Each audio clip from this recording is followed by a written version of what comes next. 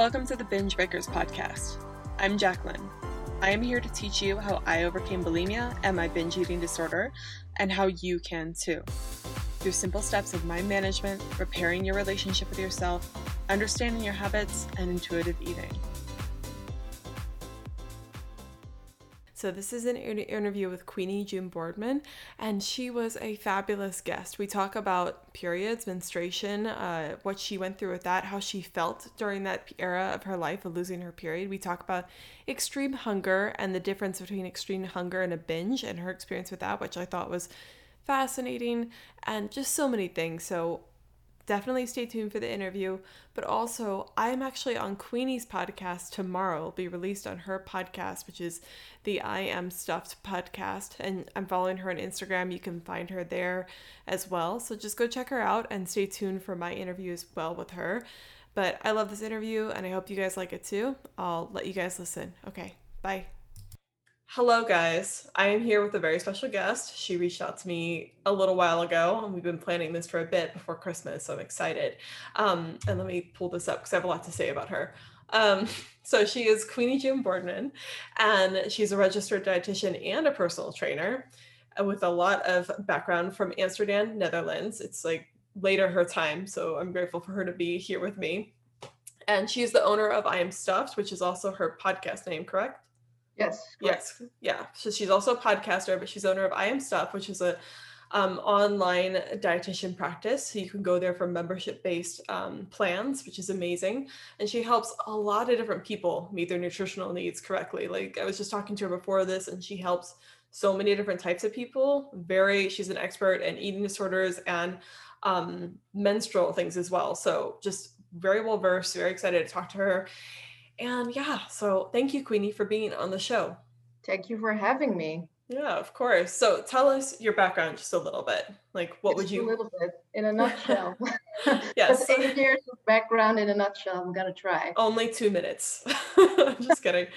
I am Queenie June Boardman. I'm 25 years old, and just like you stated, I'm a registered dietitian and I'm an PT of the NSCA, and my story actually begins in 2012. I just wanted to lose a few pounds, and somehow that escalated in something way more. And I eventually got an eating disorder. I got menstrual problems. I was like, oh my God, I just got the whole everything, the full blown package of extreme hunger, binge eating, just you name it, and I got it. And I was like, oh my God, I cannot live like this anymore. So I went to a dietitian somewhere in end of 2015 or beginning of 2016. And we worked a little bit together on, fixing my health. And initially I came there for my period problems because that was something that like really hit me.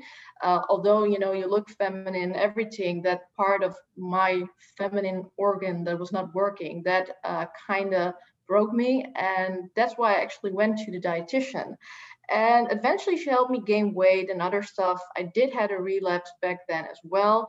And the thing that stuck with me, because at some point I didn't start that much anymore, was how much she helped me in such a short time and how much I gained my confidence back again in my body and my capabilities. So because of that, I started to eventually go back to school again because I had a gap year, and I chose to become a dietitian. I did already some years before in 2012 signed in for that, but I wasn't able to go because I was too late. And in these 4 years, I fixed my health, fixed my periods, have a normal relationship with food, a healthy relationship with food, if I may say, and became a personal trainer. And now I am graduated for like almost a year. And I help people out with all things what a dietitian can do: chronic diseases, gaining weight, losing weight, you name it. Mm-hmm. Wow. You actually did a really good job of summing up 8 years in a nutshell. It was really good. Okay. Yeah. So, Yeah, there's a lot to go through there, and I love how it's so common, but, when you have such an issue, then so you get help from that industry, then you're like, "How do I get in this industry so I help more people?" Love that because like, we're both in similar situations, it's like coaching helped me, and I'm like, "Okay, how do I now become a coach now that I'm through Definitely. this?" Yeah.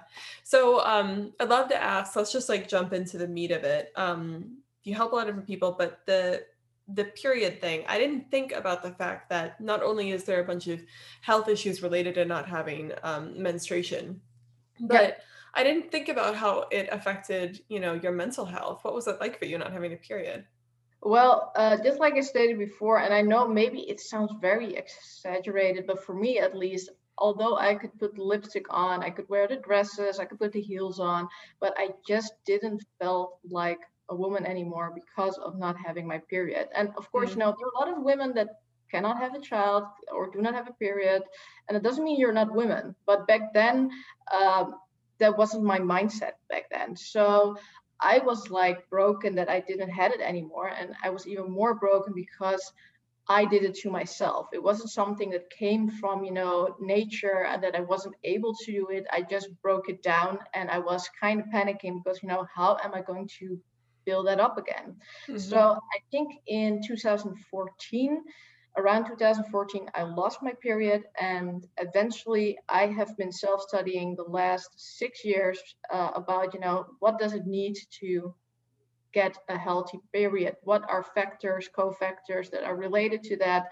How does the cyclist, work? And how, especially with eating disorders or people with low weight, what do you need to do to get that back again?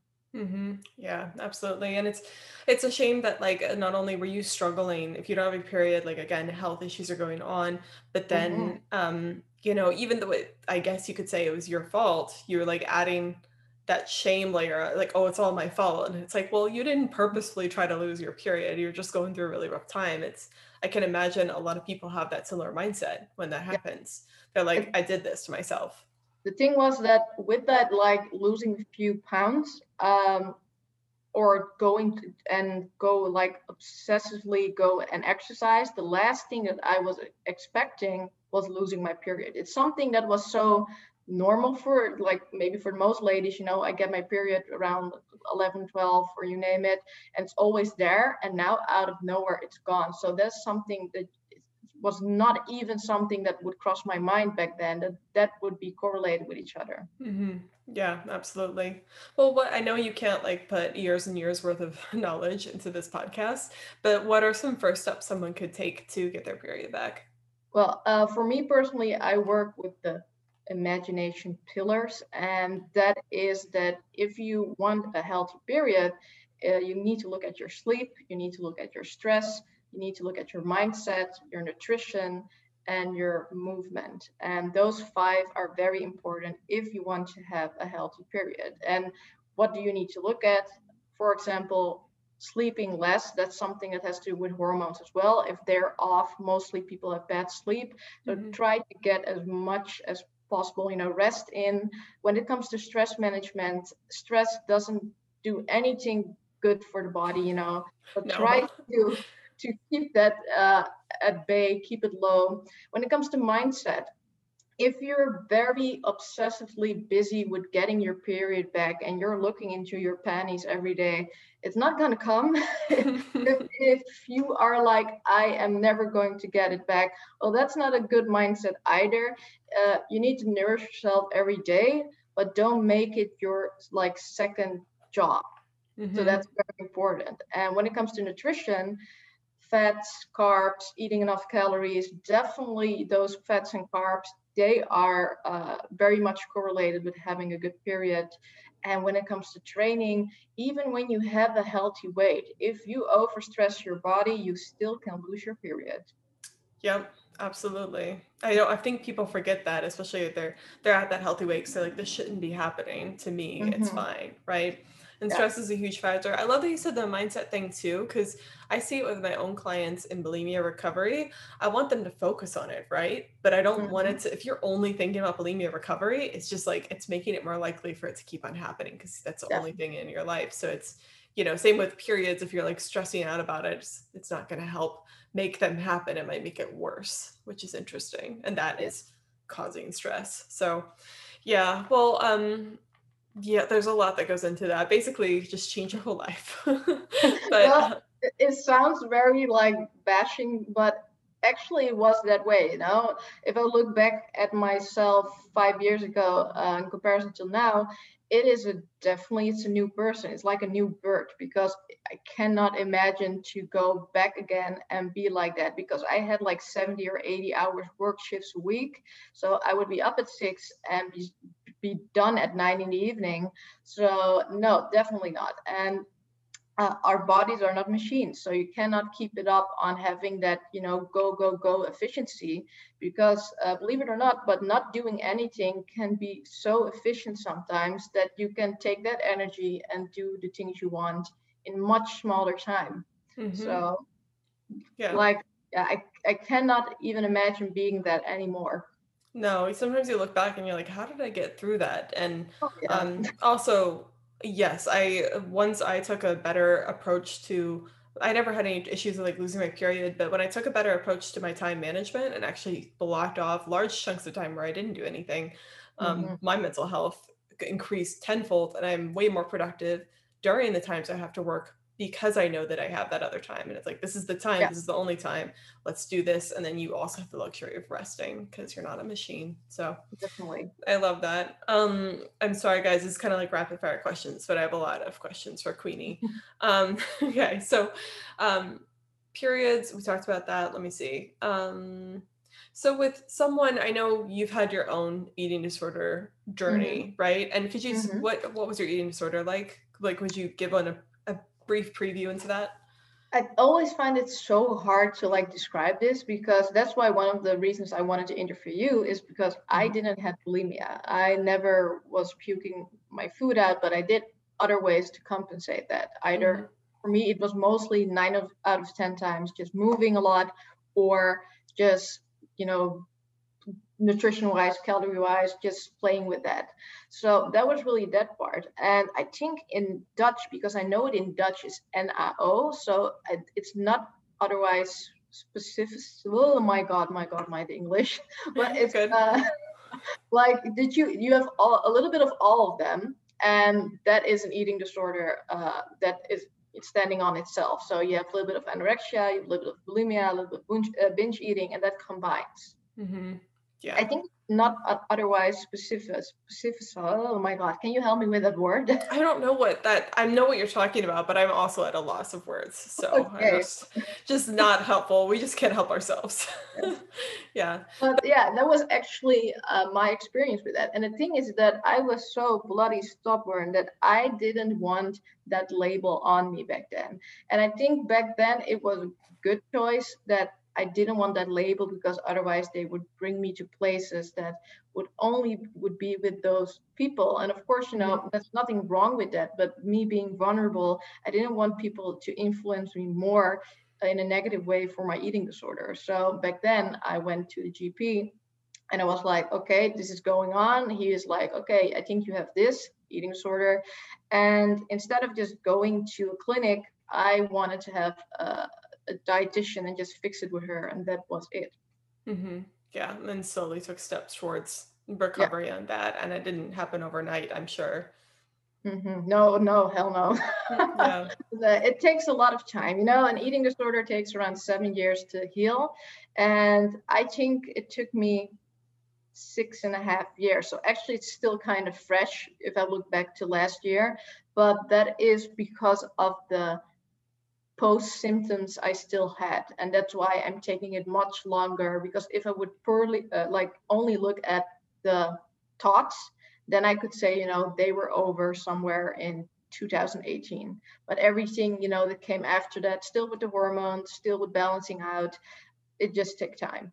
It does take time. Yeah, I'm I guess like over 2 years out now, so mine's still pretty fresh, right? But I'm sure there's lingering effects that I just don't know about, like it depends on how bad it was or whatever. But so you work with people with eating disorders as well. What's your approach to working with someone with an eating disorder? I think one of the most, I'm always saying that I'm not the most sweetest dietitian when it comes to this, and why? Because when you have somebody that comes at a dietitian and they go away and they say, you know, she's so sweet, she does this and this, but they're still going away without changing something in their food or approach or calorie wise, I don't think that's very good from the dietitian. So there's a very fine balance there in having a good relationship, but still making sure that the person with the eating disorder goes away there proactive. Mm-hmm. So it can be that, you know, I kind of make a challenge of this from, you know, how are you going to approach this, or you think about it as well.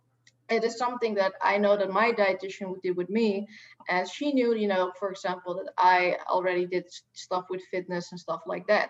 So instead of she writing down for me, you know, how are you going to do this meal plan, she just shoved paper in front of me and she's like, okay, so now it's your turn, write it Mm-hmm. down. And I think those ways, you know, of challenging somebody in a fun way but still in a safe way is one of the ways that I approach how to do an eating, you know, get a little bit of motion in the eating disorder in recovery. Yeah, absolutely. I think that's an amazing thing to do as a dietitian as well. Because I think people come to coaching or a dietitian, they kind of like, please do all the work for me. But with eating Mm-hmm. disorders and just food in general, like if you want to learn how to eat, part of it has to come from you. You Yeah. have to put forth the effort. And you're right, it is a fine balance with my clients. I don't want to be mean, but I also don't want to be their best friend. I have to push them when it Completely. needs to be done. I have to be okay with them not always liking what I have to Yeah. say, So basically. yeah, I think that was very important because that best friend method, you know, for everybody, something works differently. I have a friend that is actually a best friend and still needed nutrition advice to lose weight, for example. And with her, it's just it's a good thing that works, but it wouldn't work with somebody else. And I purely believe that because of having that experienced expert, you already have a bit more of a bond, but you need to keep some distance with that as well, because you come to me for advice. I am the professional, so there should be a little bit of a hierarchy in there. Absolutely.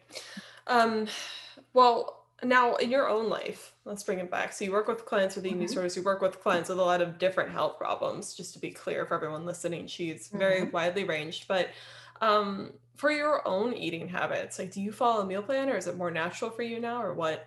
I so funny that you're saying that. Back in the day when I needed to recover, I followed a meal plan, and at some point you let go more because you're making your own character in your way of eating. I believe a lot of people that have an eating disorder do not have their own character way of eating, because the Mm-hmm. eating disorder is a certain character, a certain type, and it isn't them. So how do they eat? Well, maybe it isn't there still. So I developed my new way of eating throughout the years. And for me, I personally do not follow a meal plan. I do not follow rules. I do follow, you know, a certain set of lines that I keep for myself. So I just stay healthy. So, for example, I would like to eat 2 pieces of fruit a day and some veggies. But if it's one piece of fruit, I'm not going to go ballistic and be like, oh my God, you know, it's like tomorrow's the next day Yes. and we'll figure it out. So yeah, I don't work with goals either that much, because I don't want to be that, oh, I didn't follow the rule, I didn't follow the goal, now I'm failing. Yeah, I listened to your New Year's like resolution thing, and you Hmm. kind of said like, in a way, don't set some goals. And Hmm. but I knew what you're trying to say. Like people when they set a goal, then are like, if I don't reach that goal, I am a failure. And it's like, no, what are you doing? Like have something to point towards. And if you don't make it, it's fine because you're still Yeah, making progress. But it's like people just take definitely. it out of context. And that's what I figured. I figured that you like have more guidelines that are just very natural to you. And Yeah. if you don't always follow them, that's not a big deal, which is similar. I'm still working on incorporating more vegetables in and stuff like that, but it's not, if I don't eat properly during a day, it's not a huge deal, right? And Yeah. that kind of gets into the next question I wanted to ask is like how, because you do coach on weight loss and things like that, Yeah. how do you help people with meal plans and whatnot without letting it completely take over their lives? Well, yeah, it's staying near to the person. Personally, I like to stay near to them. So how what they do, and without I think the funny thing is, it's not really about the meal plan that making sure that it doesn't take over their life. It's about the communication about the meal plan, that it makes sure that it doesn't take over like their life. So giving them the guidelines how to deal with the meal plan, and then making sure that they don't become that obsessive. So if I would, for example, give you a meal plan, you're like, okay, this is what I got to do. It's almost like an assessment, Mm-hmm. and I need to follow that. But I didn't give you verbal guidelines how you need to assess that.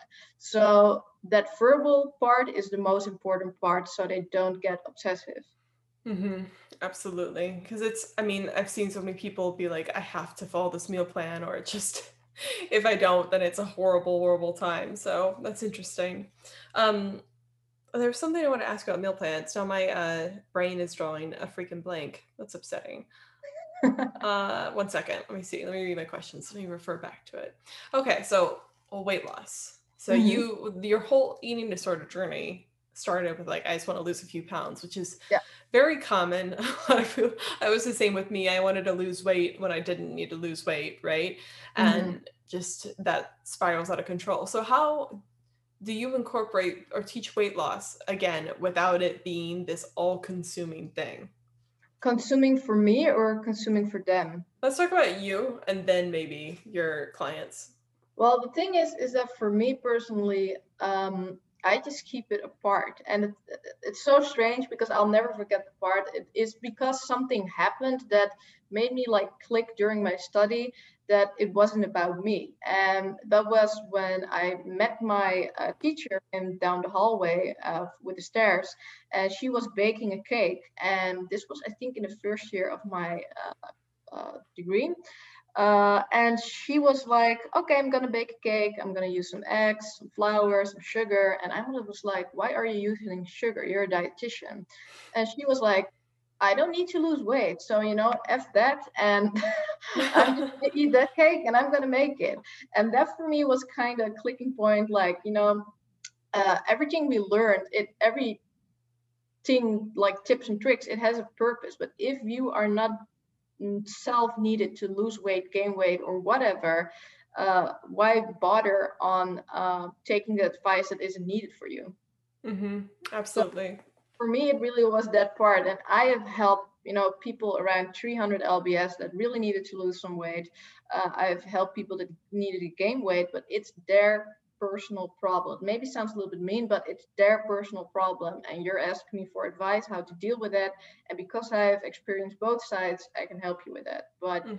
I'm not gonna make it would be a little bit strange, like if I meet, for example, 60 clients, I cannot like take over all those goals that they're doing and feel triggered by eating more or eating less. So that would be crazy. So really keep your journey and goals for yourself. I mean, if I want to eat 2 pieces of fruit a day and my client is already happy with one, he shouldn't be like, how would you say that, feeling insecure that he's doing a bad job, because Mm-hmm.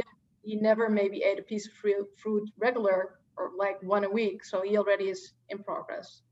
Right. Yeah. It's about little changes. And also to agree, like you do work with a lot of clients. It's like not all of them you can be completely focused on those personal goals and whatnot. Not everyone's trying to lose weight.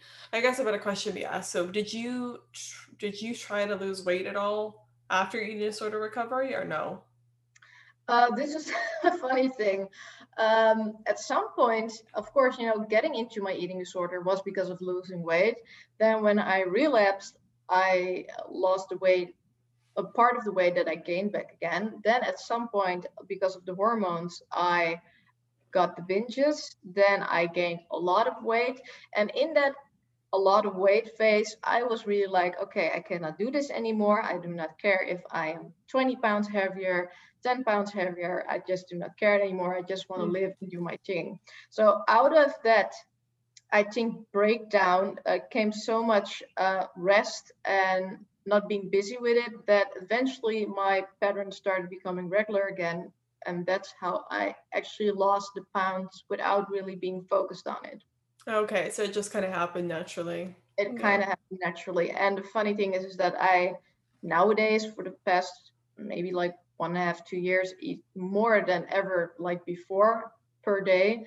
and it's just perfectly in balance. And it's just funny how to see that diet culture of, I'm just going to name some calories, 1200 calories, or you name it, that how it can ruin your metabolism. Absolutely. You start getting used to that, it slows it down because your body wants to just conserve energy, right? Yeah. And I love that you said that you just lost weight naturally because so after my own recovery, I did try to lose weight and I did lose weight purposely. I lost about like 15 pounds or whatever, but then I stopped losing weight and I just kind of like, I'm gonna fully eat intuitively. I intuitively lost weight to a degree. It wasn't like I was counting calories. I was just kind of feeling my hunger cues and Mm-hmm. trying to be more hungry, but being okay with that kind of stuff. But then when I kind of just was like, all right, now I'm fine. I'm just gonna eat intuitively, kind of surrender that a little bit. And my weight has balanced out so much more and I'm able to maintain a very healthy weight for me. And it's not this tooth and nail kind of fight anymore, which is amazing. And I think Yeah. people fear, they're like, oh, if I give up bulimia, especially, or like this restriction, I will just gain a ton of weight.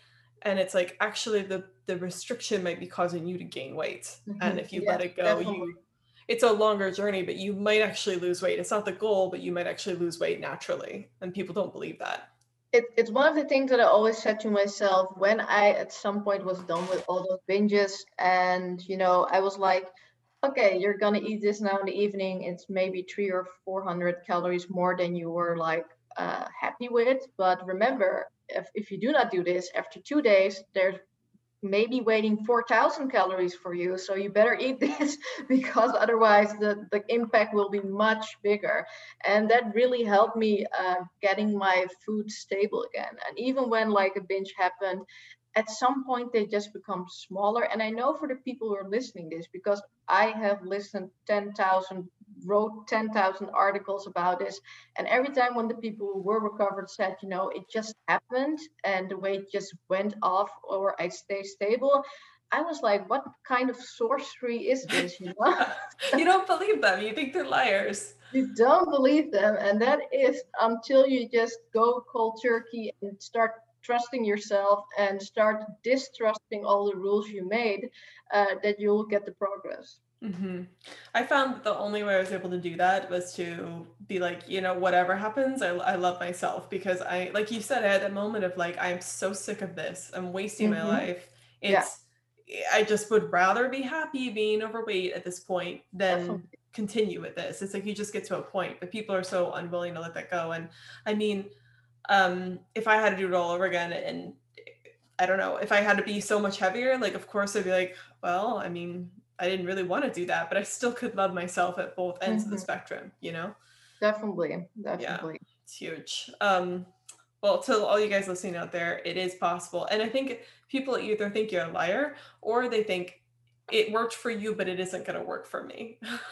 Yeah, that is the whole problem with this. It's like, if you haven't tried it fully or haven't trust yourself fully, it may be, it's going to be harder for it not to happen. But what I already had, like, I do not know how many times you binge. I couldn't even count like how many times. I'm like guessing like 300 or 400 times, just like that. And I said to myself, there will come a day that this number 301 or number 302 will become smaller, and eventually it won't be there. So it really is trying again and trial error. And I think most important is every binge that you have will say something about how the day went and the decisions you made. Something was off on the way you treated yourself, and you need to reflect on what went wrong. Did you stayed up too late? Did you work too hard? Didn't you had any me time? Did you were planning, on having a shower and you skip that and now you feel drained, and that's why you binge. Absolutely. Yeah. Yeah, People don't, it's like it's a symptom of you not taking care of yourself. definitely. Yes, hmm definitely. Yeah. And it's also just a symptom of not feeling your emotions in the moment. I even say like it's even the urge to binge is just a feeling. And like if you're not dealing with that, that's a symptom of you not taking care of yourself. It's just like that could be the simplest answer for you, but you gotta take care of you and it will eventually get better too. You're right. Yeah. So I heard you mention extreme hunger, and I'd love to Mm-hmm. ask for about that. Like how did you deal with extreme hunger? It came to me at a point that I was on one of my lower. Well, actually, it was it was kind of complex. So I dropped a significant amount of weight, and just for the listeners, I won't tell it. Maybe because it's triggering. And my dad was like, "Okay, girl, you really need to eat something now." And I still remember that he like got some fresh salmon and he made it and I ate that, and it wasn't like all the other stuff that I ate because it was so limited. It was high in calories, it was fatty, it was something your body needs, and my body caught up to that. So at some point there actually that triggered the extreme hunger because my body was sensing, oh, there's some real food getting in, not the low calorie, not the sweetener stuff, and you name it. And when that happened, and still today, I really can say that I fear extreme hunger. That is Wow. something that is so crazy, but it did help me to survive. So I am very thankful for that. But my experience with that was it happened at some point. I gained a lot of weight. Then it kind of stabilized. Then I went to the dietitian, and then it stabilized until I relapsed, and then it came back again. Wow. Wow. What was I don't think I've ever experienced extreme hunger, and I think if you have, you probably will know. But could you describe what made you exactly know that you had extreme hunger? Because I could not decide if I would eat or would not eat.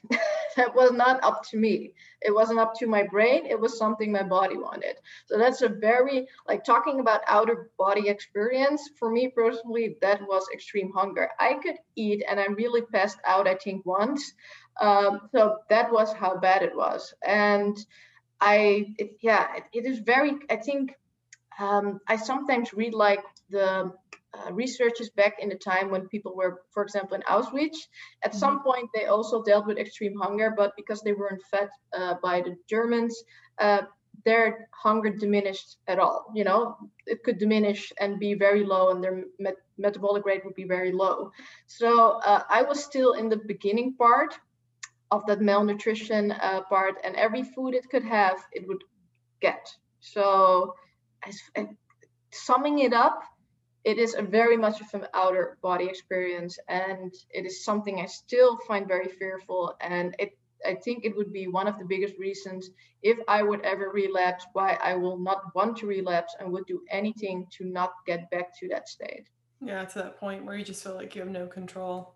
It's it's interesting. So I think I need to do more research on that because I always tell people like they do have control, and I think that's a big switch people make in bulimia is once they realize they no one forces them to put the food in the mouth. They actually have control, but with extreme hunger, it almost says like you felt like you didn't have any control anymore. So Binge eating is still way more in control than extreme hunger.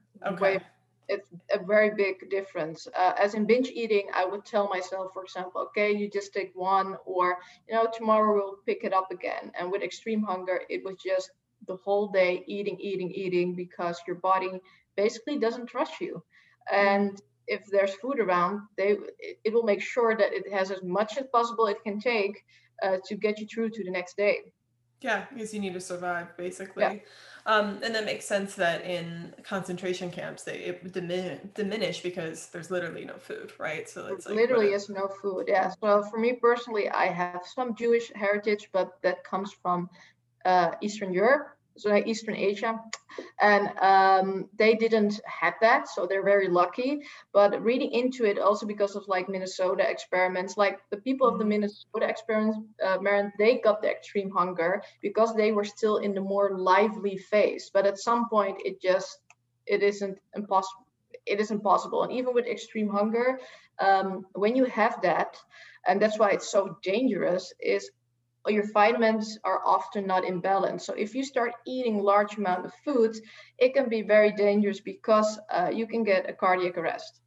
Yeah, I it's because if you're extremely underweight, there's a certain you don't want to eat too much food as well because there's a Yeah. danger there, like you're saying. Yeah, and I've read the Minnesota experiment too. It's crazy. This the people were all healthy before, they're all. If you guys haven't heard of it, it's basically these collection of men that in the Hmm. 1950s, I think. I don't know how long ago it was, but They were perfectly healthy, fit, young. I think they're all in their like 20s and 30s. And then they were put on a starvation diet, and they just watched kind of what happened with that. And all of them pretty much reported like they either gained a bunch of weight after, or like food obsession, all these weird things. And this was also interesting because it wasn't the age of technology. So it wasn't like they had Instagram affecting them. It's just like very bare bones. It still happens to humans no matter what kind of the influential things are going on outside. And Mm-hmm. it's something, after the period of the study, they still had a longer time of being overweight, although they weren't before that, just because of their body not trusting them. And that's something that I've experienced as well. Although I gained weight, it wasn't enough, and I needed to gain more to gain that trust back. And I know a lot of people know about the set point. And back in my day, I was very afraid that I would go pass over my set point and would be chubby forever. Mm-hmm. But your body, if you give it enough time and enough fuel and rest, it will go mostly back to your original set point or right around it. But it's just having that trust in yourself that it's going to be okay. And that is so hard. Mm-hmm. So Yeah, hard. you have to be unconditional with yourself, which is it's very hard. And I think that's why for me, when in my recovery, when I cleared up my mental thoughts, that made it so much easier and so much quicker, honestly, to Mm-hmm. recover, because I was like, I'm here for it no matter what. I'm down for it. I can't live this way anymore, so let's move forward. And um I also was never severely underweight, which looking back on hindsight, always used to feel bad because I'm like, oh, I wasn't ever underweight. My eating disorder wasn't that bad, even though it was. And it's like, no, you're probably pretty lucky that you were at times overweight instead of underweight, because that Mm-hmm. seems to have some pretty bad effects long term. So I as you're think, saying. both sides aren't pretty, as in both Yes. sides are hurting themselves. But often see in the side of lower weights that they're proud on themselves, what they achieved. Mm-hmm. I luckily didn't have that because I was really sad. I didn't find myself in any way attractive. I felt my ugliest when I was at my lowest weight, Mm-hmm. just because I saw the joy getting out of my eyes. It's something that I think the dietitian back then said also. I really was, when I started with her, I had this death glance in my eyes, and basically because I was near to death. And Yeah. eventually, when I gained weight and starting feeling more confident again because I was getting my curves, well, curves for my body, Mm-hmm. getting it back again, I was just way more happier. So yeah, it's not a thought that I know that there's out there. I cannot fully connect to that, but I can definitely connect to that because I've seen with clients, when clients were very severe overweight and I finally are thin and then become more thinner, they have this being proud of that. And I've seen that before. So that's something for me that is more manageable. Mm-hmm. Absolutely. And it's interesting. I love that you said like I didn't feel great, and partly because it's like, yeah, your health was like going down and down and down, but also you just didn't feel as good. It wasn't like that thinness achieved your happiness or anything. So Not very that. important distinction. Well, thank you. That extreme hunger thing was really enlightening for me, quite honestly, because I haven't heard described so well as you described it. So thank you. I think there, and we'll probably should wrap it up because we're getting closer to time on this. So I think the last question I guess I have for you is, with someone who is seeking help from maybe a dietitian, like when should they go see someone like you? Well, I find that very hard because I think the moment you feel that something is off and something doesn't sit right on the way you treat yourself or the way you treat your food, you should go and check out what is possible either online or with your GP. The thing is that everybody has their own threshold in what they want to start out with. I could not start out in the clinic because I would become aggressive as hell because I do not like that environment. So I wouldn't be proactive in that environment to heal. Mm-hmm. So it really depends on a person. But if you feel that something is off, react to that and seek the help that you find fitting for you. And I know a lot of parents, for example, they're like, oh my God, my child has an eating disorder, just put them in a clinic. listen to them, what works out for them. And if they do not succeed that first time, okay, maybe then the clinic is, for example, an option. Or if they start out with a dietitian and it isn't good, seek other options. There's so many options out there. And it's something that also, like with values, sometimes I find it very hard. For example, if somebody reach out to you, but I just stated it before we started this interview, I have some rules on people that come for help, because there should be a certain, how would you say that, healthy, for me personal, because I'm working Yes. online, a base of person that I can work with that is, for example, has a certain BMI, or just to keep also the coach or the dietitian safe with not doing ethical work. So I should not, and in general, I'm not coming out of my words with this one, but it's like you don't want to work with someone who's out of your scope of practice. That's yes, definitely. And Mm-hmm. one of the things that I think, next to that feeling, if you feel something is off, always work with more than just one person. I think that's very important, because maybe the coach has a certain insight, maybe the dietitian, but what you are seeking is actually knowledge and different people that are different tools for you for recovery. And everybody has something different to say. And maybe how bigger that group is, how more there will be words that will resonate with you. So recovery is more possible. So that is very important. From out of the dietitian field, I at least get to learn here in the Netherlands that we need to work multidisciplinary. So with a psychologist, with a dietitian, maybe, family. So it can be a very supportive group for a person in recovery.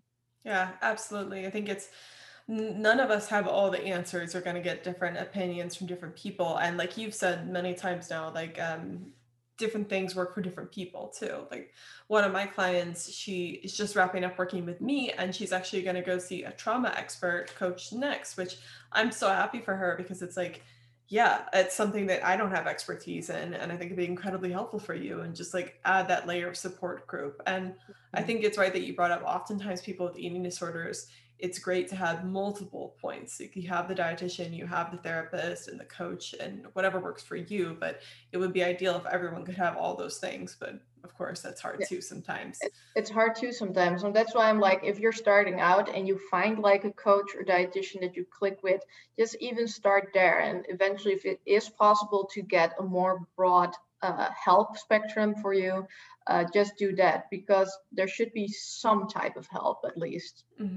Well, that's what's so nice about the fact that we both do podcasts, because when I was going through my eating disorder, finding a therapist felt very hard, and I couldn't afford it as well at the time. I couldn't be like financially responsible enough to afford it. I don't know the difference, but basically I was like, I don't know these people, and this consult fee is already expensive. Like, what if we don't click? And we do a podcast so people can get to know us. And guys that are listening, if you like Queenie or you like me on the podcast, then like that means that you probably would click with us in person, maybe. I think so as well. And I think that's one of the biggest things, because I'm talking about 2014, and I just did a podcast with this girl, Arda, where she interviewed me, because I had a lot of contact with her as well. So I kind of combined the dietitian with her, because she was talking about periods, and that was the main thing that I came for. But eventually I started more doing with the weight gaining with the dietitian and learning more with the periods from Audra. And it just, it was so, although the internet is full of information, it was so poorly fed with information about this. So I'm very happy that we do this nowadays, to give people the right information, so they don't fall, in a black hole with, I have a problem, but I do not know how to fix it. Yeah, I was trying to look up like some sort of health problem I had the other day, and I was like, all right, I guess I have cancer always. Like it's just like the most extreme thing in the world, and it's exhausting. Yeah, the medical. I think we were talking about this before the podcast, but I think what we're doing is cool because we have a little bit of a non-traditional approach to the issues going on, and I think that's what I was watching this therapist on YouTube, and he was like, the therapy realm needs an overhaul, and it needs something, because there's this problem of the fact that there's too many people that need therapy, right? So what we're doing to podcasts, the membership, I think it's amazing, and I applaud you for doing that. Really, and I think that's a little emphasized, but I do know everybody is different, of course. But for me, I had a dietitian, and I still cannot pinpoint it if she had any experiences with this, because she was a little bit vague about that. But I'm kind of guessing she did. But having somebody who has experience with the problems is so damn important, because I had the first dietitian that didn't know anything about it, and she was measuring me up the first time, and I felt so out of my zone, and I just felt violated because it didn't even say, you can touch me and you can, measure my arm, for example. Oh, she just went ahead and did it. That's weird. She just went ahead and did it. So I was like, oh my God, so really, I think it's very suiting to have at least somebody that knows what you've been through. Mm-hmm. Yeah, they have. It's not that someone can't handle it. I don't want to like put experts under the rug who haven't had an eating disorder, haven't had this. Like they can do it, but it helps to know that someone's been there. It's like it's also you don't feel as judged too, which is helpful. Yeah. All right, I feel like we could talk forever. So, and actually after this podcast, Queenie's interviewing me. So, but thank you for being on the show. I think a lot of the listeners found it very helpful, and you brought to things that I don't have as much expertise in. So where can people find you? They can find me at imstuff.nl, and that's the website where I work with the memberships, and you can find out, what I do. I do more than eating disorders, like you just stated, like weight gain, weight loss, chronic diseases. You can find me on Instagram at imstuff_com, and I'm doing YouTube since 1 week. So I'm very fresh with that, and I kind of found that nerve-wracking. But at the end of the day, I know that I eventually am going to be a fully self-employed person. So I'm like, if my future boss doesn't want to hire me because of that, then, then that's not important. Yeah. So actually does. So that's called I'm Stuff YouTube, and I'm just happy with things I do and can help out. Awesome. I love that. That's so simple. Also, I was checking out your website. She has a lot of cool stuff on there. Very nice looking website. And then you had kind of an eating disorder meal plan as well. And then I thought it was great that you had religious meal plan. So it's like within the bounds of that, so for you guys that have certain religions, go check out her website. I think it's very inclusive as well. I'd like that. Thank you. All right. Thank you for being on the show, Queenie. Yes. Thank you so much for having me. Hey, if you like this episode, you have to come check out the Binge Breakers Recovery course. If you're trying to recover from bulimia and you're sick of doing it alone and you feel like you've tried a lot of traditional therapies and it's not working with you, come join the course. Go to bingebreakers.com/recovery-course.